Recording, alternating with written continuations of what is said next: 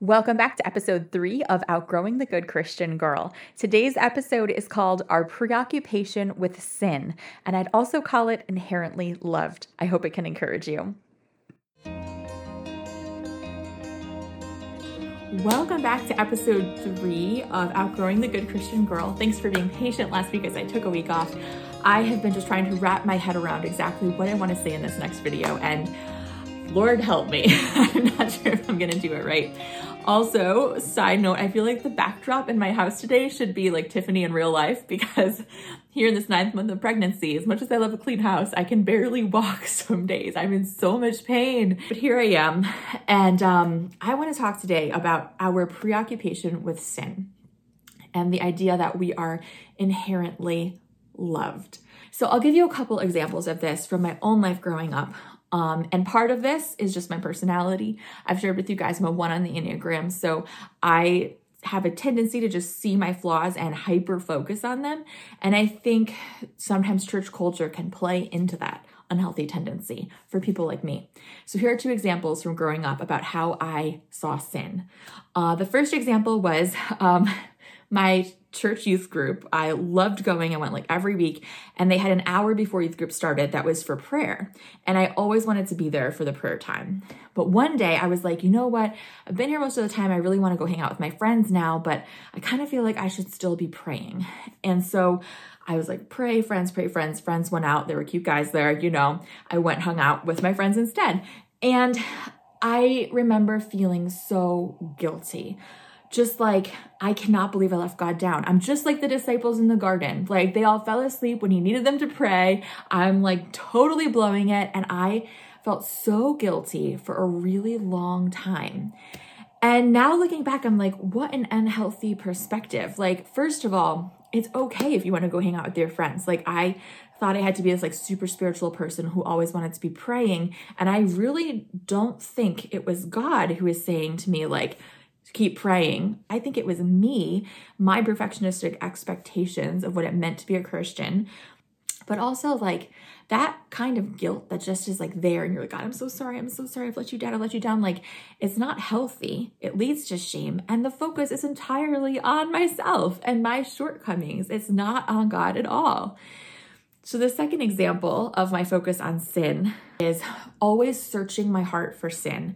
Like, always like, search me, Lord, and try me. Like, see if there's any evil in me. Like, I just felt like I always had to be looking for the sin in my life. And there was just this preoccupation with sin. So I'll just say right off the bat, do I believe we've all sinned? Of course. I live on planet Earth. I live with myself. I live with my family. Like, clearly nobody is perfect. So I think sin was meant to reveal our need for God. But if we're just focus too much on like, we're sinful, your sin nature. I've heard people say like, I am a worm and without God, I deserve nothing. And I'm like, okay, but you're forgetting something. Like, you're forgetting like you were created in the image of God, imago Dei. Like, you have that inherent value, worth, and love instilled in you, whether or not you ever have a relationship with God. Like, you were created by him and he loves you. Like, that is inherent worth, inherent love from the beginning of time placed in each of our beings.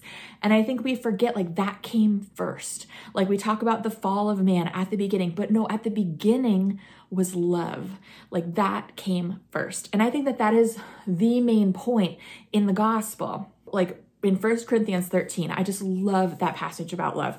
And Paul is like, we only see in part right now. We don't see clearly, but someday we will see with clarity. And there are 3 things that will remain: faith, hope, and love. By the way, are these the 3 things we talk about most at church sometimes? Faith, hope, and love were not the main messages I've often heard in church. I always felt like it was, holiness, like make good decisions, live a life that's right before God. Like, it's all about what we do. Instead of like faith, hope, and love are like all about what God has done. Faith, hope, and love. And the greatest of these is love. Like, that's what will remain. That is in my opinion, the essence of the whole gospel message, of the whole Bible, of Jesus come to earth. Even the Bible, like, it's full of these characters who were like messy, messed up individuals. Like my husband likes to say, if David was a modern day youth pastor, he would have been fired or put in jail. Like having a man killed, sleeping with his wife, getting her knocked up, and then killing the guy, like that's a big deal. And yet the Bible still calls him a man after God's heart. Why? Because the Bible reflects our humanity. It reflects our messiness. And it shows us again and again, like it's not about being perfect. It's being loved by God. And some people might say, well, but it says like, be perfect as I'm perfect. And I think the point of verses like that, in my opinion, is to remind us like we need God. Like we can't be that on our own. We need him. And even if you look at like what God asks from us as people, Jesus says all the law and the prophets can be summed up in this: love God with all you are and love your neighbor as yourself. He said later on, this is how people will know you're my disciples, by your love for one another. And I think sometimes in church, we're like, they'll know we're Christians because we don't sin, or we'll know we're Christians because we're so holy and different from the world, or they'll know we're Christians because of this. And we can't lose sight of the fact that like Jesus really sums it all up as by your love for God and others. And how do we love God and others? By knowing that he first loved us. Again, 1 Corinthians 13, Paul says, you could be the most super spiritual person there is. Be early to youth group to pray, like speak with all the tongues of men and angels. But if you do not have love, it means nothing. And you could have all knowledge. You could understand all the mysteries and have all the right and wrong answers figured out to every question there is. This is me paraphrasing. But if you do not have love, it means nothing. And I hear people saying like, if we're talking too much about God's love, we're watering down the gospel. And I think they're coming at it like my husband did, where he says, I need to be challenged. I need to be reminded like you need God.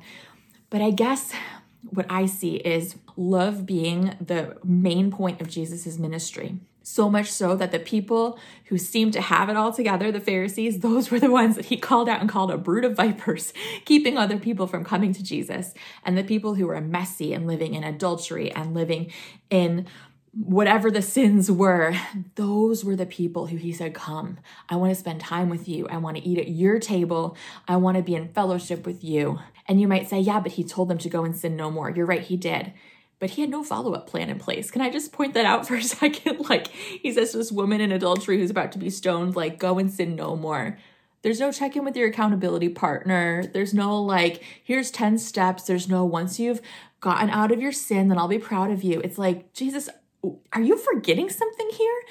And I just think it's because the point he was there for was to bring her into a relationship with God. And you might say, well, God can't be where sin is. Like we have to be focused on sin and getting rid of it.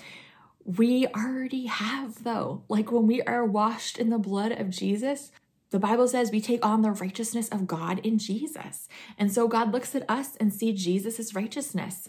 Even though we are not perfect, even though we do mess up, even though we're in a process of sanctification, being made more like God, a process that takes longer than we thought it should and is on God's time and schedule and is mostly just about us responding to his love. So I think we need to, I guess for me, what I needed to do is stop being preoccupied with sin and shortcomings and trust that if there's something God wants to work on in my life, he'll show me. And he always does. And I don't have to be out there focusing on it and searching for it. And just trust like he loves me and he is doing a good work in me and he will bring it to completion. So I hope that can bring you guys some freedom. Next week, we're going to get into some more specifics about specific questions I asked in my journey. I love you, ladies. Bye.